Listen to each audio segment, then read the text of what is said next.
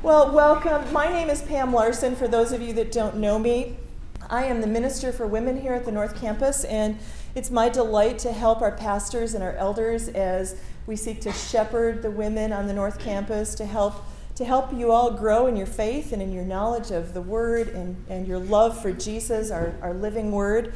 And so I just wanted to tell you a little bit about our theme for this coming year. Some of you might have been here for our fall kickoff. Were any of you here? Did you hear the panel discussion we had? So some of you were here. We talked about our theme for the year, which is No Other Gospel, which comes from the book of Galatians. Paul wrote to the Galatians in chapter 1, he said, "I'm astonished that you are so quickly deserting him who called you in the grace of Christ and are turning to a different gospel. Not that there is another one, but there are some who trouble you and want to distort the gospel of Christ. But even if we or an angel from heaven should preach to you a gospel contrary to the one we preach to you, let him be accursed." So a different gospel, I guess we could say air quotes around that. It's not really another gospel. It's a distortion. It's contrary. It's no gospel at all. And we know from our study in John last year that Jesus said, "I am the way, the truth, and the life. No one comes to the Father except through me," right? But all around us, we see temptations to believe that there must be something that we can do to make ourselves good enough for God. You know, you look around at the world's great religions, and you'll see all kinds of variations, all based on performances, our performance, or a mixture of our performance and grace. And so a lot of the messages we get are, trust Jesus, yes, but check off these other boxes too. But the wonderfully freeing news of the gospel is that Jesus Christ alone has performed perfectly for us. And so we're not saved by what we do, we're saved by what he has done for us. We're not saved by making promises to him of something that we're going to do for him, but we believe, by believing in his promises, that he has saved us. That's how we are saved. So adding any requirements to what Jesus has done for us on the cross to save us robs him of his glory and robs us of the freedom that his precious blood bought for us. So Galatians reminds us of that, reminds us to embrace and follow the true gospel message and not allow ourselves to be misled by false gospels of our day. But how do we discern what is true? Well, I hope this is one of the things that we will learn in our study of Galatians, because we are going to study the truth of the gospel. And so my prayer for you as we begin this year is that we will all fall more deeply in love with Jesus, that we will see more clearly the wonders of God's grace, and more readily recognize false teaching when we see it. The math of the gospel is pretty astonishing. Jesus plus anything else equals nothing. If we're tempted to add anything else to what Jesus has done for us, we take away from his glory, we take away from his glorious grace, we take away from his all-sufficient saving power, and then we're left with nothing. But the flip side of that is equally astonishing. Jesus alone, Jesus plus nothing, equals everything. Everything we need for life and godliness. So the glorious truth of the gospel is that we're saved by trusting in Jesus and nothing else. And so may you say with Paul, "But far be it from me to boast, except in the cross of our Lord Jesus Christ, by which the world has been crucified to me, and I to the world." So a little bit about what you can expect when you come to Bible study. Next week, we're going to have more of a usual schedule. We won't start out in this room, but you are going to go directly to your discussion group, which you're going to choose later. Okay, so next week when you come, you can check in at the kiosk, and I was just told to remind you this morning that we have a new way that you can do that. For those of you that have a smartphone, you can download the Bethlehem Baptist Church app. I think it's on you can do it on an iPhone or an Android, and if you get that app, there's a little link that you can click that says check in, and it'll pull up a barcode that's special to you, and you can just scan it in front of that little kiosk, and out pops your name, and you can print a name tag. So you don't have to put in your name or your phone number. It's just really cool, and there's lots of other things on there, like you can listen to sermons. I haven't even explored all of it, but checking in is one thing that's really great. Oh, look, Jackie can show you. The barcode pops up just like that. Yay! That's right. So next week, you will start in your discussion groups, and those are located kind of all over the building. Our discussion leaders will come up later and tell you where the different groups are meeting, and you can choose those groups yourself. So you can say, well, I like the accent that lady has. I want to be in her group, or I want to be with someone older, someone young. You choose your own group, okay? And we're just praying that God will sovereignly put together the group that will be the most beneficial to you throughout this year. We've really been praying, the leaders, that God would do that. Now, I considered doing like a short overview of Galatians this morning, and then I thought, no, that's like watching a movie where you're going to hear the ending already. So I'm not going to do that, but because I want you to dig into Galatians this week. And maybe some of you have already started reading it, started listening to it. There's lots of different apps you can use to listen to it while you're doing the dishes or driving in the car. And you might be wondering, why are we going to spend a whole year on the book of Galatians? Isn't it so short? Is any of you wondered that probably? Some of our leaders did. They said, why is it so long? And the reason is when I started, the process of writing it, I realized that there's so much here. There's so much deep truth that we can just mine as we dig, that I wanted us to have the opportunity to slow down, to allow the Spirit to just work in our hearts and think deeply about application questions as well, just letting the Spirit transform our lives. And for those of you that were in our study last year, you realize that we did more of a flyover study of John. And that was great because we got to do the whole Gospel of John in 1 year, but there were some weeks, didn't it feel like you were doing a marathon at a sprint pace? Right? Well, this year we're going to slow our lessons down. So there's going to be some weeks when you're focusing only on 4 or 5 verses in Galatians. So my prayer is that you will be able to meditate on those verses, maybe even memorize some of those verses as you are studying throughout the week. I wanted to tell you a little bit about the process of how the workbook came together. This summer there was a group of about a dozen of us that met together and included our teaching team, our writing team, and a few others. And we dug into Galatians using a process by a ministry that's called the Charles Simeon Trust, a ministry that promotes the growth of the gospel through the world by training biblical expositors. And we met weekly to discuss what we were learning from each of the passages as they're divided in your workbook. So there were some weeks when we grappled with just 5 verses, and some weeks we did 2 different passages, so we might have had 10 verses. But we went very slowly through the book of Galatians, and we asked each other questions like, what is Paul's main idea in these verses? How do we boil this down to a short sentence, not a run-on sentence that goes on for a paragraph like sometimes Paul does, right?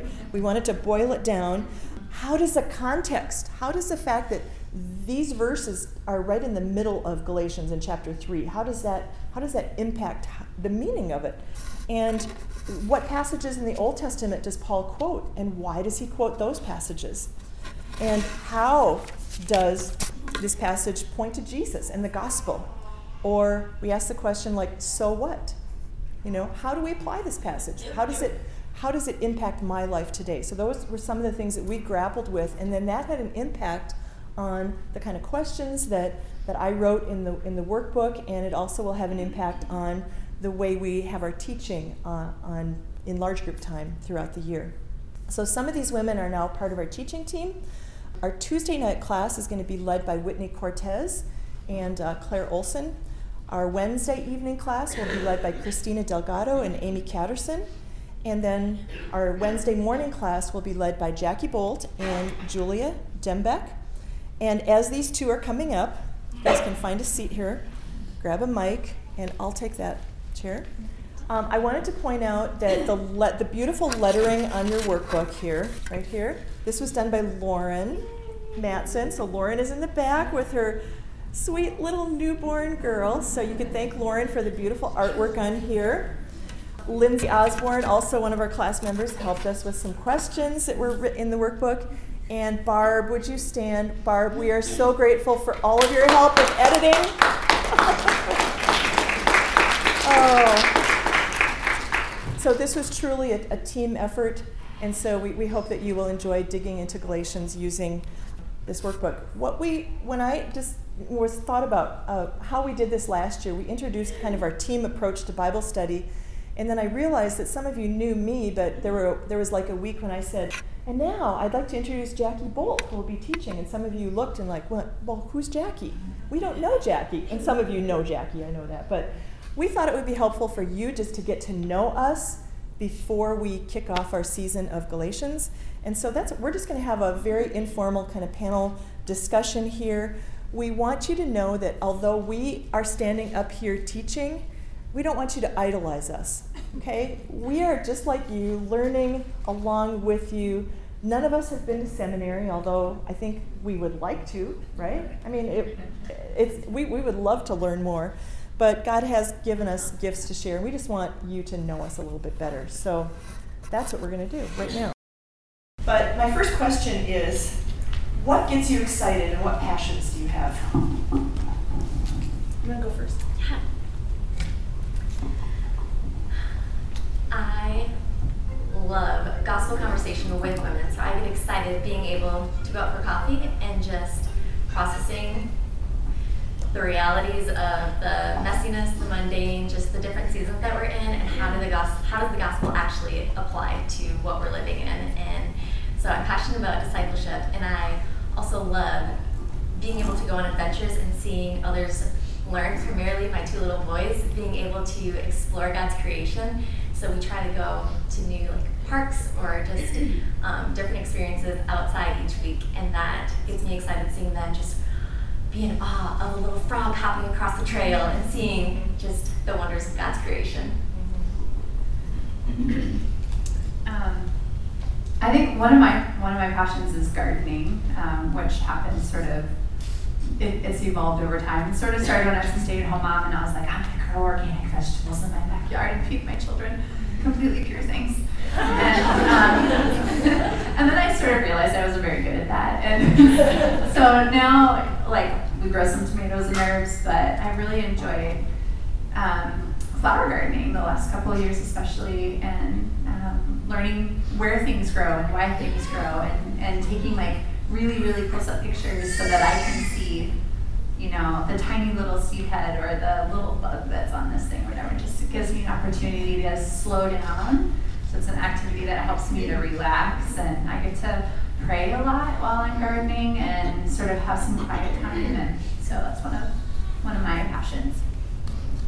For me, I think one of my passions is I love that when I'm with my kids or grandkids or even some of you, when you discover something new and there's that twinkle in your eye where you go, oh, I learned something new. That, to me, that is one of the sweet things about teaching, whether it's children or adults.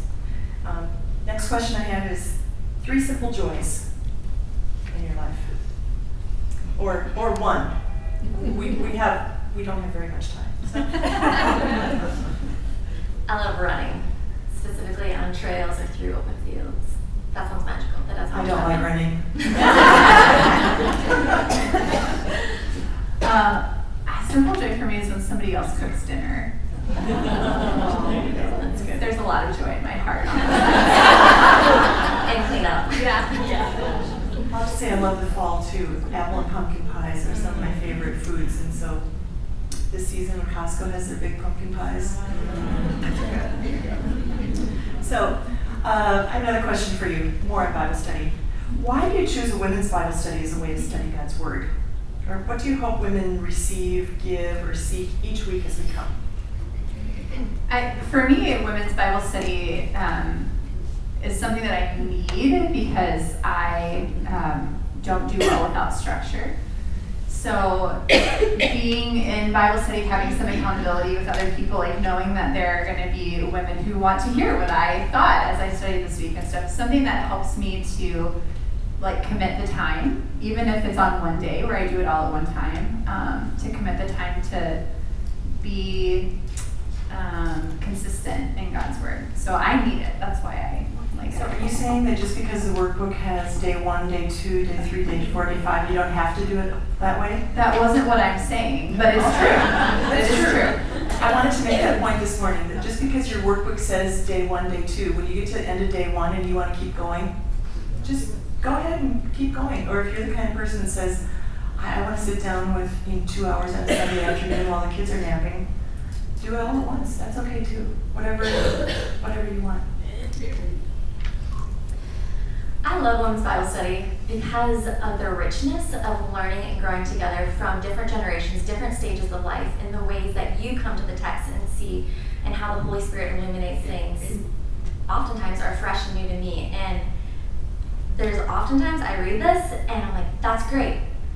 I don't really fully understand that, or how do I apply that? And so it's been so just encouraging and edifying being able to come together and have the discussion time to process through questions and to see and understand what the text is saying, and then hear somebody else say, this is what the Holy Spirit's doing in me. This is how I feel the Lord is calling me to live it out, and feeling convicted and challenged and encouraged. So there's this richness that comes through just multi-generational, just studying the Word together. And my hope and prayer is that as we come, that we can be authentic with each other wherever we're at, and being able to carry each other's burdens, to be able to point each other back to truth, to be able to see that these truths do change our lives. And so I'm excited for us to experience more of Jesus through the Word and see how it changes us as we share life with one another. I think the sharing life component is something that we really hope will happen too, that your discussion group will become a community. Even if you come this morning not knowing a single other person in the room, that when you leave this morning you will have met someone else, and then when you come back next week you'll get to know that woman better, and that friendships and community will develop. Because we want this to be something that we can learn together and grow together and truly bear one another's burdens too. So what's the first thing you think of when you think of Galatians? Fruit of the Spirit. Because I grew up in Sunday school and we had to memorize it, so that's always the first thing that comes to mind for me. Jesus alone saves, not circumcision. For those of you who haven't read it yet, there's a lot of the word circumcision, so just get ready. All right, since you mentioned fruit of the Spirit, I would like you to describe the other 2 women on the teaching team with the fruit of the Spirit that they most exemplify. I came up with this question, so I'm going to go first. So I think Julia exemplifies joy to me over the last couple of years. She was in my discussion group, like the first year that I met her, and even when things are hard, she has this joy in the Lord, like because of her standing with Christ. There is this joy that when you bump her, when things are hard in life, there's still this joy. So joy, I would say, for Julia. And I thought for a long time about what does it really There's just all of them. Yeah, right. Not because they weren't there, because they were all there. So which one? So I think the one that comes to mind for me with him is faithfulness, because with so much on her plate as the women's minister, so many times I've been like, Pam, I'm worried about your bandwidth. Pam, how are you going to sustain this pace, Pam? And she just is always taking the next step forward. And so that's been a great model for me in stretching. But I would say faithfulness, yeah. This is really interesting because I immediately thought of joy for Julia, so we're right on track there. But I had the same issue with Jackie. I thought, I'm just not sure how I could narrow this down, because I think there are ways that I bump up against those qualities, but I chose faithfulness for you too, Jackie. Wow. Because to me, you're someone that I know that you will follow through with what you commit to. You're high responsibility, and you figure out a way to get something done when something needs to be done, and you're also very faithful to Scripture when it comes to teaching. You're very mindful of, okay, does text actually say this? I want to stay right on the line of Scripture. I don't want to say more than what it says, but I don't want to say less than what it says. I also wrestle through faithfulness and kindness, and I speak to the kindness because I think we are quick to ask how we are, but not quick to listen. And I see just your kindness exuding of truly caring for the person, of when you ask the question, you genuinely mean it and genuinely care for people well and wanting to enter into those hard, messy places. So grateful for the ways that you exude just the kindness of the Lord. And I see the peace of Christ coming through you in the ways that you are rooted and grounded in Him. And like Jackie mentioned, I hear of all the different things that are before you or that you're in the midst of. And like, sometimes I get anxious just hearing it. And you're just peaceful in the ways that you are trusting Jesus and being able to see more of Him and trusting Him. And that peace just flows. Thank you. Isn't this a sweet thing? You could do this in your groups too, as you get to know one another. We get to Galatians 5 in the spring. It's going to be a while before we get to Galatians 5. But, it gives you a lot of time to prepare. Yes, that's right. Well, the other question we had was, here's another adjective that's not a fruit of the Spirit to describe these two. And I'll have to say, Julia, your passion and your enthusiasm for Jesus just bubbles out of you. That's one thing. And Jackie, I would say, you're fun-loving. I do love fun. My word for Pam was stylish. Because when I started coming to Bible study, I was like, oh. I was usually in my mom outfit, which is workout clothes, when I started coming to Bible study. And I was like, oh, people wear different clothes. We can dress differently. We can do other things. I started looking up outfits on Pinterest and learning things. I was learning things again. So stylish is something in the Bible. In tandem. And Julia, enthusiasm was the word to come to mind, because I see such a passion as well in you, and not just for God's work, but for your family and other things that you find exciting. And so it's always exciting to be around Julia. Wise and humble. I'm beyond grateful for the ways that you seek the Lord's wisdom, and you possess so much wisdom, and yet you're so humble in the ways that you teach and care and receive. So grateful for that humility. All right, we have a couple more questions here. When did you experience a true gospel in your life? Could you point to any particular events that led to your, saying, I think Jesus is drawing me to Himself? I grew up in a Christian home, so I was exposed to the gospel at a young age. And I truly did have a love for Jesus and wanting to make Jesus known. And I know the Holy Spirit was at work, because I, as a little girl, wanted to tell everybody about Jesus, so much so that my mom stopped taking me to the grocery store, because I would just tell everybody in the aisles about Jesus.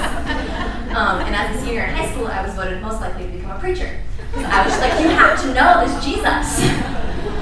But I also grew up in a home that was very works-based, and my value and worth was found in what I accomplished and what I did.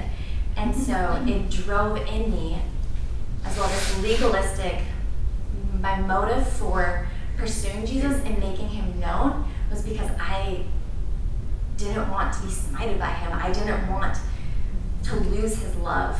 And I didn't realize how I had distorted the gospel and how I thought I could lose or earn God's love. And I had come to believe that God must be pretty glad that He has me on His team, because, all these people are coming to know Jesus. And it wasn't until in college I walked through an abusive relationship and got to the point of like, God, I've done all these things for you. Why is this happening to me? That I really had to wrestle through suffering and God's sovereignty. And through counseling, was told and realized through the Word as well that yes, I have been sinned against, but I have also sinned against a holy God. And that is when the gospel became real to me, that there is nothing I can do to earn or lose God's love. There's nothing I can do to earn a righteous standing before God. And that it's out of an overflow of my love for Him that I'm compelled to share Him, not out of a duty to earn any more favor with Him. And so from that, the Holy Spirit just changed my heart and my heart posture of wanting to see Him and make Him known, not out of I have to, but because I get to, and it just flows out. my story is pretty similar, growing up in a Christian home, but one that was very performance oriented. And so I think for me too, like a season of suffering has been so eye-opening to me to understand what the gospel really is and the things that I had added on to it over the course of my life that I thought was normal. I just thought, well, this is what Christians do. You know, it's Jesus saves us and then we do the things.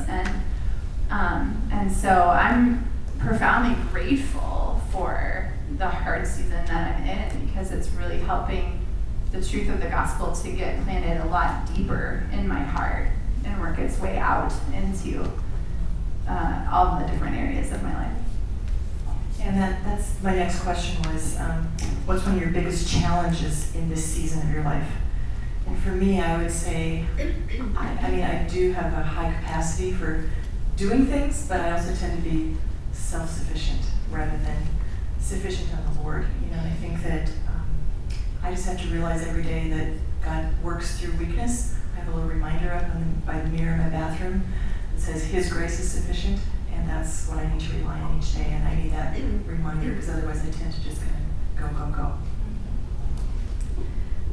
On the point of the weakness, if anybody is going through side by side as small groups, in the first chapter it says weakness is a valuable asset, and how that it is a good posture of that weakness because it increases that dependence on the Lord. And that is what He continually teaches me. I've have numerous autoimmune disorders and have dealt with chronic pain for the last 8 years of my life, and I've had some recent flare-ups, and so a daily battle feeling physically weak, and just it reminds me of my need for Jesus and His strength in the midst of feeling completely physically flat, laid out. Can you read the question again, because I forgot what it was? Biggest Challenge Biggest this challenge. season. Okay, that actually helps. Okay, so one of my biggest challenges, one of the biggest challenges that I have is that I've been diagnosed with ADHD. Illustration. And in wrestling, in dealing with that, I've developed a lot of anxiety about my ADHD, and so that's a big challenge for me, and as you can imagine, in lots of different areas of my life. And at the same time, I feel like the Lord is using this hard season, to remind me of what's true, who I belong to, that I can't unearn God's love because His love is based on Christ for me. And so that's some of the, current stuff. Okay, now we don't want to spoil your study of Galatians, but here's another question. Tell us about a particular concept or perspective that changed as you listened and thought about Galatians when we studied it this summer. Should I go first? Sure. Okay. So I grew up in a charismatic household, and in particular, household that we were in was egalitarian. And so Galatians 3:28 has always kind of been used as a proof text in our family for egalitarianism, and which has the phrase, you are no longer neither male nor female. Okay. Neither free nor slave, neither, So I felt very anxious this summer coming to that week of class, because I didn't feel ready. Like, Lord, what are you going to upend this week as I come to this passage in Galatians? And it was so encouraging, I think, to have read the context, like what's on both sides of this verse, and to see what Paul is really arguing for was so much bigger than whether or not women get to preach on Sunday morning. And so that was probably the big one for me. As I mentioned, what comes to my mind first with Galatians was Jesus saves, not circumcision. And that has been drastically changed from studying Galatians this summer. We inductively studied it as a small group 5 years ago, and when I heard we were going to be studying it, I was like, I've done that. This is going to be easy. And then I started going through, I was like, how little do I know? And realizing how it's more than just Paul addressing, yes, you're righteous through faith in Jesus Christ, not by works of the law, like circumcision, but so much more. So that was just flipped upside my head in ways I was convicted again that I am prone to believing false gospels, the ways I'm prone to add on to still earn that right standing before Jesus. Thank you. Now, we're running out of time, so I just have one last question. I really appreciated this question. Actually, some of these questions came from Lindsay, so thanks, Lindsay. She said, is there anything specific to Galatians that we can use to direct our prayers for you and for ourselves as we study? And so I'll start first, and I just would ask that you pray that from Galatians 5:25 that I would live by the Spirit and keep in step with the Spirit as we study. I think mine's more conceptual, but the idea that we'll get to is a teaser for spring semester. The idea that we'll get to of what we inherit with Christ, and that I would be rooted in that standing. To truly walk in the freedom and not fall back into the old mindset that I need to still do something to earn God's love, and that we, praying together, to truly bear one another's burdens and walking in the Spirit. Thank you so much. Well, I hope that this, having just an informal panel like this helped you kind of know us a little bit